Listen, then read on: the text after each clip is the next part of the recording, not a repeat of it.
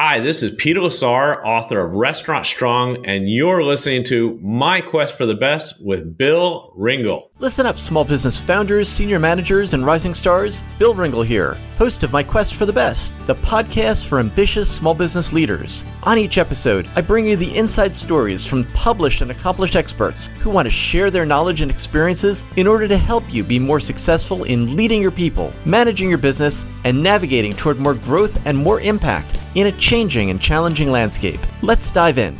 Joining me today is Peter Lasar. Peter has gone from ground zero through IPO in the hospitality business. He spent a decade breaking down the first principles of restaurants, meaning the base layer knowledge of what matters most and what works best in the industry. Peter's an officer and second largest investor, a publicly traded hospitality company. Peter's been president of a $50 million and 1,500 employee hospitality company in Asia and CFO of a publicly traded hospitality company with $200 million in sales in 7 countries across the globe. He's the founder of 2 restaurants that were recognized by the world's best in its Discovery series. Peter lives in Tampa, Florida, and is here to talk about his book, Restaurant Strong, the first principles of restaurant outperformance. Welcome, Peter. I'm so excited to be here. This is fantastic. I'm so glad to have you with me. Tell me, when you were growing up, Peter, who's someone who influenced or inspired you? That's a great question. When I was in 8th grade, I lived in New Delhi, India, if you can believe that. I went to the American Embassy School there. And it was right around that time when you can see children no longer being as studious as they were in their earlier years when they wanted to be really obedient. I had this teacher named Mrs. Beck who was really hard and really tough. She hammered home on this concept of deep work, which now we see people writing books about, okay? Her whole message was, you actually have to spend a lot more time on this than just sitting around in the class and listening to me, and you have to own it. That really stuck with me the rest of my life. Writing this book, Restaurant Strong, was really about the continuation of that lesson of spending many years doing research and doing the deep work. And that really is a game changer for everybody, I think, when they capture that. Mrs. Beck, what did she teach? She taught my history class. She was fantastic. Super hard, super tough. The message never stopped. It just kept coming day after day. And so hard to internalize things. But she understood that and made sure that it stuck. When you were pursuing other hobbies, other interests, and even early career goals, can you remember a time early in your career when that message took hold and you made a decision or had a conversation in a way that was different than if you had never had Mrs. Beck as your teacher? I think that message has been in virtually every aspect of my life. And so when we started Thunderbird Resorts, it was really 5 guys who had taken over this shell company, and we took it to 5,000. And I don't think I could have played a role in that if I had not understood that message. Because to go from 5 to 5,000 is about the deepest work you could possibly do. It's 2 decades of work. It doesn't happen overnight, of course. Never does. Absolutely. So early in Restaurant Strong, you talk about realizing that there wasn't a place to go to understand what are the best practices, what are the principles that restaurants really need to follow. Yet you had lots of restaurants that were on the outside apparently successful. As you went to talk with them, what were the stories that they gave you? And what was the moment where you had the realization anecdotes aren't going to get you there? I had a great team, and I had people from all over the world working for us in different levels of management, and people were well-trained, smart. They worked in great companies. But when we would sit down to map out our challenges, all the answers that came back were very tactical. And it was hard to actually connect those tactics to many different brands or restaurants like we had. The anecdotes that we would get back from their former jobs, because people had their own experiences, were only applicable in niches. There was no universal connectivity between the ideas that people threw on the table. And that really bothered me. And I started to think there has to be some underlying truths in the restaurant industry. Nobody at this table, even though they were really experienced, smart, savvy people, had ever really thought through them or found them or excavated for them. Well, that was the start of that. Can you remember some of the tactical advice that you got in some of those early meetings or some of your early research where people would bring it back and say, oh, this is what really matters, but it was changing a menu or it was something ridiculously tactical and limited in scope? In the restaurant business and other businesses that I've worked with, what is often the fallback is discounting and promoting. promotions and cutting people deals. But that doesn't really work. That might work if you are in the segment of the industry that is that low-cost provider, and that is who you are targeting. But as soon as you're trying to add value to people, that sort of discounting doesn't work on a sustainable basis at all. And that was a real problem because too many people were promoting changes to the business that were about reducing price, and that was not going to lead us anywhere. Yeah, because what happens is that you may be able to generate more sales that way, but it's not a sustainable path. It's not a sustainable path. And there are commodities, right? Then there are things that have a lot of value. Regardless of what business that you're in, you don't want to be a commodity. You have to understand how to add value. That's a journey that many entrepreneurs in all sectors don't really ever figure out. What is that step ladder to adding value? That's part of what I had to learn. Peter, what are some of the characteristics of the managers of restaurants and owners and small business leaders? What are they going through? What are their circumstances when they realize that they need help and they come to you for your advice, being able to help them look at what first principles are? That's a wonderful question. I keep finding time and again is that people run into roadblocks and they can't actually define the roadblocks in the right ways. Give me a couple specifics. Somebody has a restaurant that serves a particular type of food and they are competing with other restaurants that serve that particular type of food. They can't actually understand why that other restaurant is performing so much better than they're performing. Does that make sense? It could be chicken. It could be American dining. The flavor of food is very subjective, but they can sit down and say, you know what, my product is just as good. It's just as good as those other guys. I can't break through and understand what's happening to hold me down. Then you have to take them through principles rather than tactics and strategies so they have better visibility on the opportunities ahead of them. It's so important for them to have that moment where they understand the distinction between tactics, spices in their food,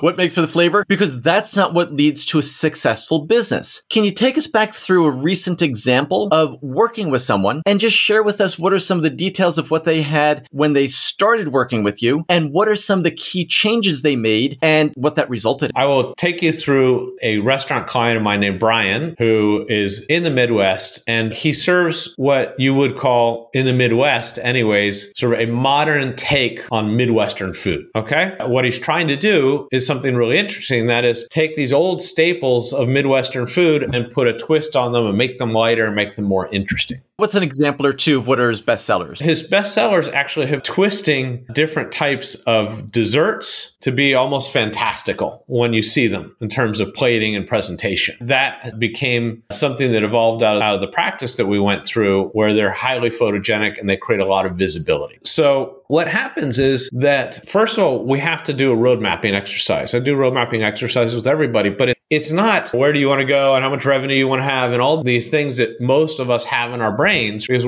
we tend to be focused on those sorts of details. It's really a roadmap to understand what you don't really understand yet. What are the roadblocks in your mind? One of the roadblocks in his mind that is so typical for entrepreneurs everywhere is that when we see what we do, we presume that everybody can see what we're doing. And there's a visibility gap between how much we're really coming through in the marketplace in our minds versus, how visible we really are in the market. If you had to put that on a scale of 1 to 10, I would say most entrepreneurs are just dialing in visibility at 1 and they think they're at like 8. And Bill, just you and I sitting here is creating more visibility for me. It's creating more visibility for you as you've done all these incredible podcasts. And think of how long that journey has been for you and how long the journey has been for me. We're still not to where we think we can get to. And most entrepreneurs will launch a product or launch a new service and just expect that the visibility will be there because they did a little bit of advertising. It all started with that Field of Dreams movie where it popularized the idea that if you build it, they will come. That's absolutely right. And yet, if you try to excavate, which is one thing that I've done, what really happens when you build it and they do come without a lot of marketing,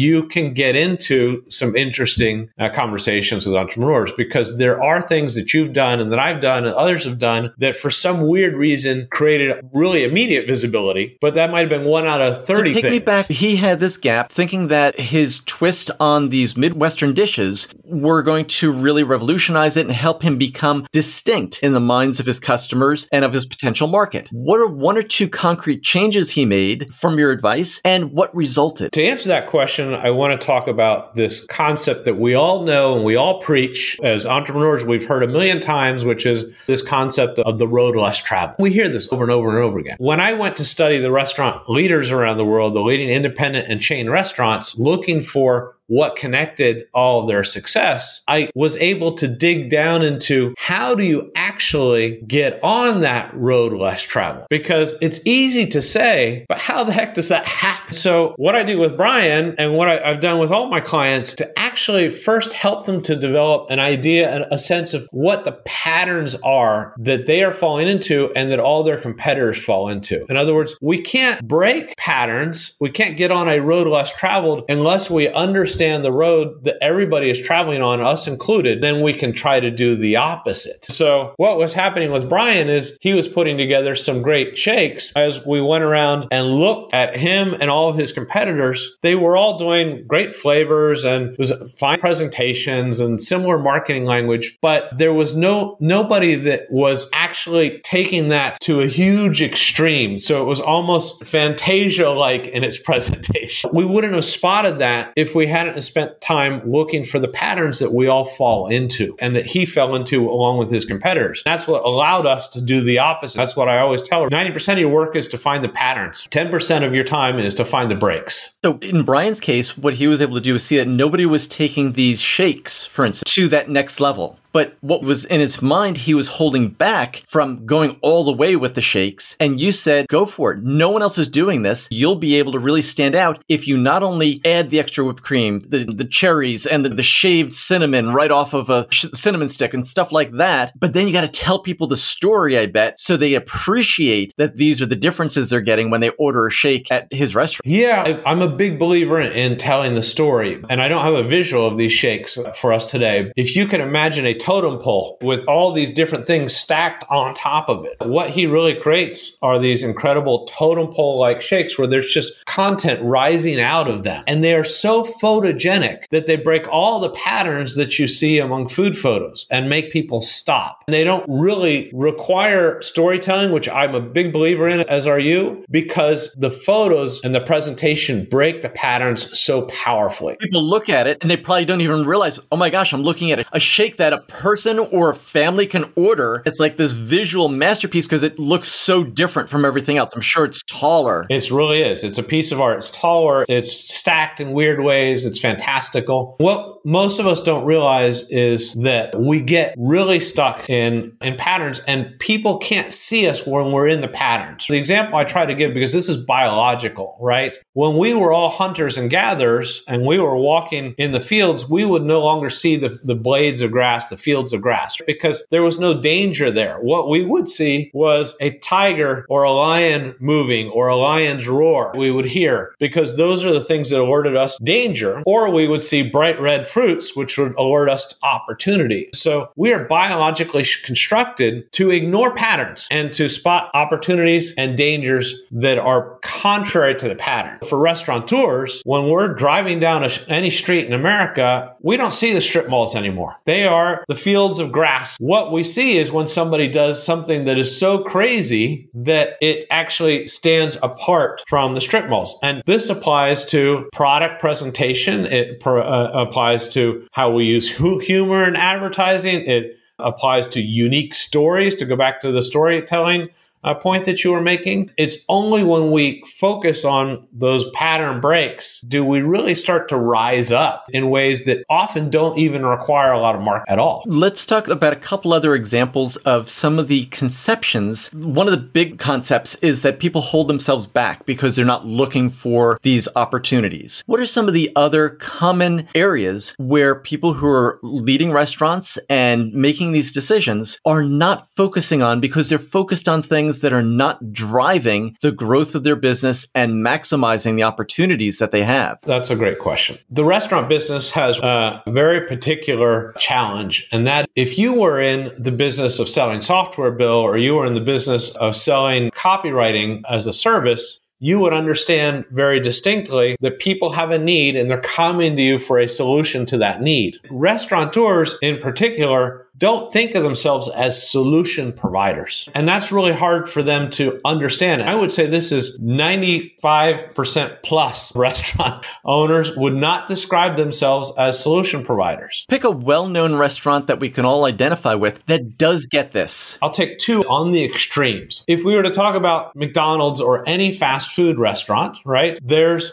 a physiological human need to fuel up quickly and keep going. That's a very ancient need. So that goes back to the Silk Road coming out of China well over 1,000 years ago, where travelers were moving along that road and they had to stop and fuel up before they continued on their travels of often hundreds of miles or even 1,000 plus miles. That ancient need is best served by fast food, to some extent by fast casual. That's an obvious one for restaurateurs. But if you go to the other extreme and you talk about the French Laundry, for example, in California, which most people are aware of, or any super high-end destination fine dining restaurant that will easily cost you $1,000 a person by the time you had your wine bill in, they are also serving needs. They are serving needs to self-actualize oneself, to feel like we're learning something new about the world. So when you go to a museum, you're trying to open up your mind a little bit and you're trying to learn something and feel like you're doing better for yourself as a person. Same thing applies when you go to a hugely expensive restaurant. It's serving a different type of need. Of course, Maslow developed this hierarchy of human needs. That hierarchy has further developed over the years to really be able to identify all sorts of human needs and to be able to attach your business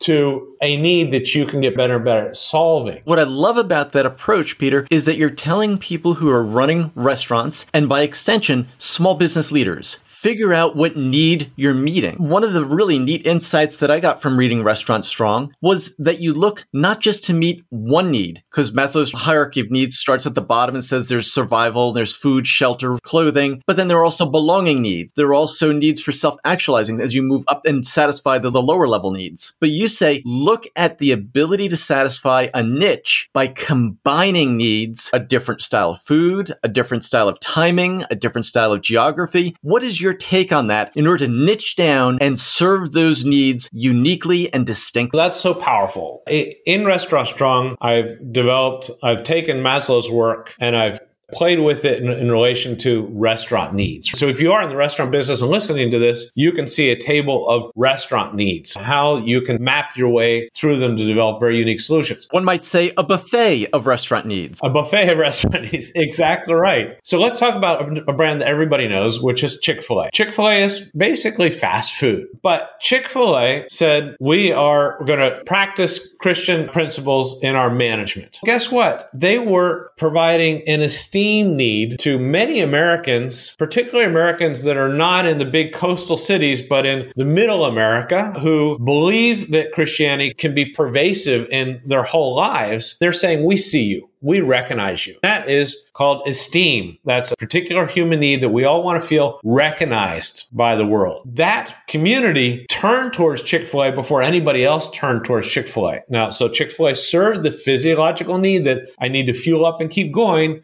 They did it with really wonderfully tasting food, and they layered on esteem. That gave them an entirely new way of speaking to the world that turned people to them and made them literally the highest revenue generating fast food per store restaurant chain by far. I think everyone listening to this ought to be asking themselves, what are the extra needs that we fulfill through our business, through our solutions, through our products, through the way that we greet customers? How are we showing them that we see them the same way that you mentioned how Chick-fil-A has made it part of their policy, practice, and fundamental principles that everyone is trained in order to treat people with kindness, be respectful, respectful, really listen to the customer. And the restaurant doesn't have to provide that much more because the experience of that is what allows people who go into Chick-fil-A to spread the word to others. They now have engaged all of their customers as additional marketers and word of mouth marketers for their restaurant, which is so powerful. Extremely powerful. And the key is for everybody to understand the way to get the best at something is to solve a need better than everybody else. So if your lens is not the need, you actually can't get better than everybody else at doing something because it's the need that puts things in black and white. So what's really interesting is you're saying focus on the need that you have chosen to fulfill, which is still within the choice of the restaurant owner, but it's not the product. It's focusing on the need because that's how you fulfill the need through your product and service and solution of the experience of eating there. Yeah, absolutely. Within the book, you can see the typical lens that an underperforming or ordinary performing restaurant business would have versus a really high performing restaurant business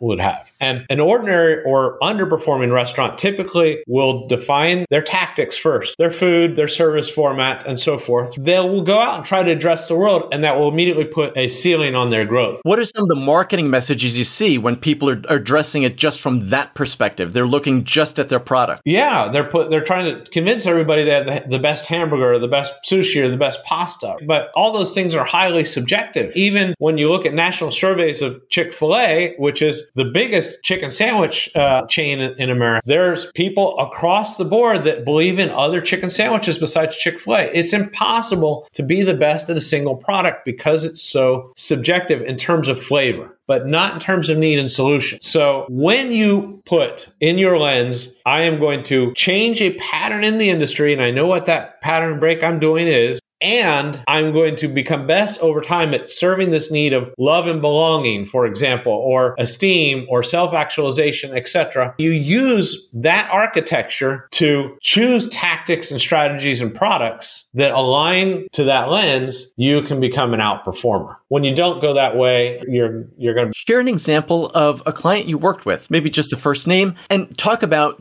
the struggle that they had. And then when they started to focus on this and they got behind it, what are some of the changes they made and what were some of the results that happened? I have a client in Florida named John, and John and his wonderful wife have a beautiful casual dining restaurant that has competed really effectively with a lot of the chain casual dining restaurants. But they stopped growing. They've been in business for almost 2 decades and they stopped growing. What happened is we had to come up with a lens that helped them to find ways to innovate to bring new customers into your business, because we grow through bringing in new customers and turning them into loyal customers. So we were in this political era of you love Trump or you hate Trump, or you love the Democrats or you hate the Democrats. It's so divisive. And they're the sorts of people that just didn't want to take anybody's side. They just wanted to serve everybody who came in. And that was really important to them. What we said was, this is actually a place that is about bridging community and about bringing everybody together rather than playing the divides or rather than ignoring the issue entirely. Okay. So we are going to have practices that are designed to promote community unity, which is all about love and belonging to your community, feeling like your community is cohesive and not just be some other restaurant on Main Street. They went and started to organize a series of events with speakers or events to look at parts of American history that celebrated all sorts of aspects of American history that we could all get our arms around, to tell stories about different types of American history through their, because one thing where Americans tend to be united is we believe in the values of our Constitution. We believe in the values of our forefathers. So we went back and said, let's just look at these original values and let's develop stories and menus around those. And that worked wonderfully well. And now they're opening up their second restaurant because the first restaurant has done so well. It started to grow again. That's a signal of real growth. And they were saying, come here, break bread, and also see your neighbors. Don't put up walls. Let's put down platters of food and join together. You don't have to hold hands and sing Kumbaya, but here we are. We want to share and focus on what our commonalities are rather than differences, and really know that you're being seen, not just ignored and passed a plate of food that unites us. We're serving stories and food to bring people together. That can be really powerful stuff. It has within it a need, which is love and belonging. You mentioned that they revised their menu offerings. What are one or two of the ways that they signaled this and shared this through their menu offer? What we work with were principally around specials and specific events. And we go and say, what was Benjamin Franklin's favorite meal? Benjamin Franklin is a figure which not controversial in our history for the most part. And people of all sides can get around his innovations and what he values. So we took some of what he loves and they updated it a little bit, and they told the story of Benjamin Franklin around that particular meal. And people go, yeah, it was basically a meat and potatoes and green beans style meal, but they would explain how that meal was served back then, and they would add their twist today. It wasn't that the food was so outside the norm. The food was delicious, but it was that the story and the content and the way to bring people together made that meal more important and more. Yes, that's so important, because those are the combinations of ingredients that produce the successful dish, the successful business. When you don't combine those ingredients, you think you're just serving food, you're missing out on a huge opportunity to really create that distinctive positioning in your customers' minds and also where they choose to frequent and patronize and come back to and be loyal to. Absolutely right. Peter, are you ready for the My Quest for the Best lightning round? I am. Bring it on. I'm excited. At the beginning of the interview, you said that Mrs. Beck held a higher standard for you and in 8th grade made you really do deep research into history. And that was a lesson that stayed with you. When you were a teenager, maybe in India, what was one of your favorite songs that you listened to? I was a Hotel California guy my entire life. Loved Hotel California. I can still do most of the verses today. Welcome to Hotel California. Yeah, I'm going to embarrass myself because of my voice. I'll have to practice that one and come back. When you think about your mission to help restaurant leaders understand and apply first principles to be more successful, how do you dedicate time each week? To what activities do you dedicate time each week to make sure you're getting your mission out in the world so that you're helping restaurateurs learn to become aware of what you offer and to become more successful yourself? What I've really discovered is we can't force people to learn, and we're all in different spots. So we can come to somebody and say, we have this great idea and we really want you to learn it. They're just not ready for it for whatever reason. And it's even people who are really open to learning don't necessarily want a particular type of learning in any given moment. What I've launched is a restaurant book club, the first restaurant book club, in which restaurant professionals and restaurant owners come together and read books with me, and we discuss the principles underlying those books and how they can connect to their business. That is a great tool for developing trust and developing relationships and encouraging openness. What would you say is the best life advice you ever received? It was from a former boss of mine, and it tied back to Mrs. Beck, and it was literally perseverance. It's so true, because you have to do the deep work, but then you actually have to keep staying with something until you find your own ways to innovate in that space. That is absolute perseverance. What would you say is the best $100 or so purchase you've made in the last 6 months? The best $100, it's always going to be a book. I have read recently a book called Wanting, which is about mimetic desire. And the author, Luke Burgess, is actually coming into our restaurant book club and is going to be speaking with us. It's his take on where desire comes from. There's so many ways you can translate that, how people choose where to work, how people choose to where to consume and spend money and so forth. So really valuable. It was less than $100. It was probably $9.99 or something. Complete this prompt. I know I'm being successful. I know I'm being successful when I have a lot of thinking time, period. Full stop. Because the more time I have to think, the shorter it takes me to find ways to produce results for the people that I serve. How do you make that a priority in your work life each week? Work Fridays and mornings are sacred. So I don't take client calls in the morning, and I basically work with clients only in the afternoon so that I can continue my research and my thinking process and my preparation process for clients so that I'm ready for them. When you first start working with a client, how can you tell that there's good leadership within their organization? What are one or two things that you ask about or look for in order to tell that I see that there's a strong leadership element in this business? Yeah, great question. Everybody has needs, including employees, right? It's really hard for most of us to sit back and look independently at every employee and understand that they all have different needs and try to build an organization that can fulfill their needs first, because we can't serve our customers unless our employees are really feeling like they've been validated. If you think back over the last year or so, what's the most important habit, routine, or belief that you've stopped that's led to the most pleasure or personal satisfaction for you? I never advertise.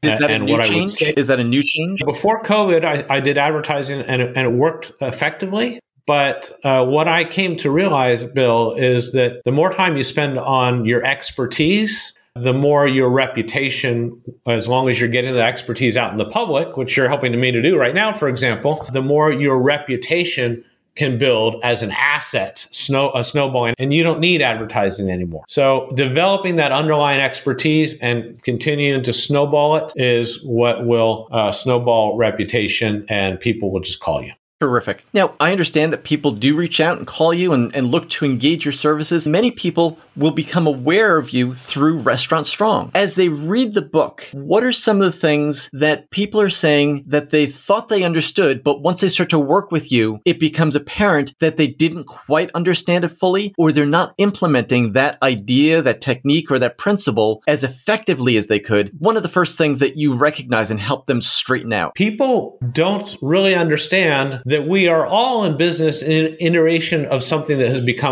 come before us. We all think that just little twists are going to get us to where we want to go. But that's not true. We really need to make wholesale change in order for the world to see us, right? To really, truly see us. And there are only really two ways to do that I constantly have to remind my clients. One is see a pattern break and break it entirely to the opposite. Or two, continue to develop your expertise until you have iterated so many little iterations that you've stacked up something that becomes truly novel in the world. Until you get to that thing that is truly novel, your job really hasn't even started in terms of your ability to impact people in a major way. Peter, you've had an impact on everyone listening to this interview. You've shared so many great things in this episode, starting with the early impression that Mrs. Beck made with the deep work and deep thinking that was required to be successful. You talked about all of the principles that made for first principles and how important it was at the very beginning when you started your company with Thunderbird Partners, and being able to understand that you have to see where the data leads, and you have to see not what makes the product the best, but how you're going to combine the product and what needs you're looking to fulfill out in the marketplace with the customers and patrons that you serve is what's going to make the biggest difference. We talked about how people will not see the fields of grass. They'll overlook the patterns that they've become accustomed to, and how important it is to have outside perspective in order to recognize those patterns to help break them. We talked about examples and being able to look at different examples of people that you've worked with and help them become more successful with their family business. John, such as Brian, and then John, who was working in his business and hadn't been able to make a breakthrough. He'd gotten stagnant until you started looking at these first principles and applying them. The important reminder that you gave us that we all start businesses, and we, to our own folly, will ignore or overlook what came before. It's important to look at that to be able to accelerate our learning and take us toward the vision of what we want our businesses to be. So for all these reasons, Peter, I want to thank you so much for joining me on my quest for the best. Bill, it's been fantastic. Such an honor to be here, and please continue the fantastic work that you're doing on behalf of business people literally everywhere. Thank you so much. Peter, people listening to this are going to say, how can I find out more about you and the work that you're doing? What is the website that you want people to go to? People can go to www.peterlesar.com, and they can start learning about what I do and what I offer there. Peter, when they finish this episode, they could go to the show notes where we'll link to peterlesar.com. We'll also link to your social media, as well as places to buy your book, Restaurant Strong. Peter Lesar, author of Restaurant Strong, The First Principles of Restaurant Outperformance and How to Make Them Work for You. Thank you once again for joining me on my quest for the best. Bill, thank you so much. Hi, this is Bill, and I hope you've enjoyed this podcast interview on my quest for the best. Be sure to subscribe on Apple Podcasts, Google Play, Stitcher, or your favorite app so you never miss an episode full of stories, tips, and insights for the ambitious small business leader. Now I have a quick request for you. please go to Apple Podcasts and iTunes and give us a rating and review. My team and I really appreciate the feedback, and we read every comment to find out what you enjoy and what you want as we develop new content, course materials, and a few surprises that we have in store for you. When you rate and review My Quest for the Best, you help other small business leaders find us, subscribe to the podcast, and join the community. You can get the Insiders e-newsletter for small business leaders by going to myquestforthebest.com. We have chosen a challenging path to make a living and make a difference in the world, and I believe it's important to share top-notch resources with each other, which is why you'll find new episodes from top thought leaders and small business experts on My Quest for the Best each week. Thanks for listening and being part of the community. See you on the next episode.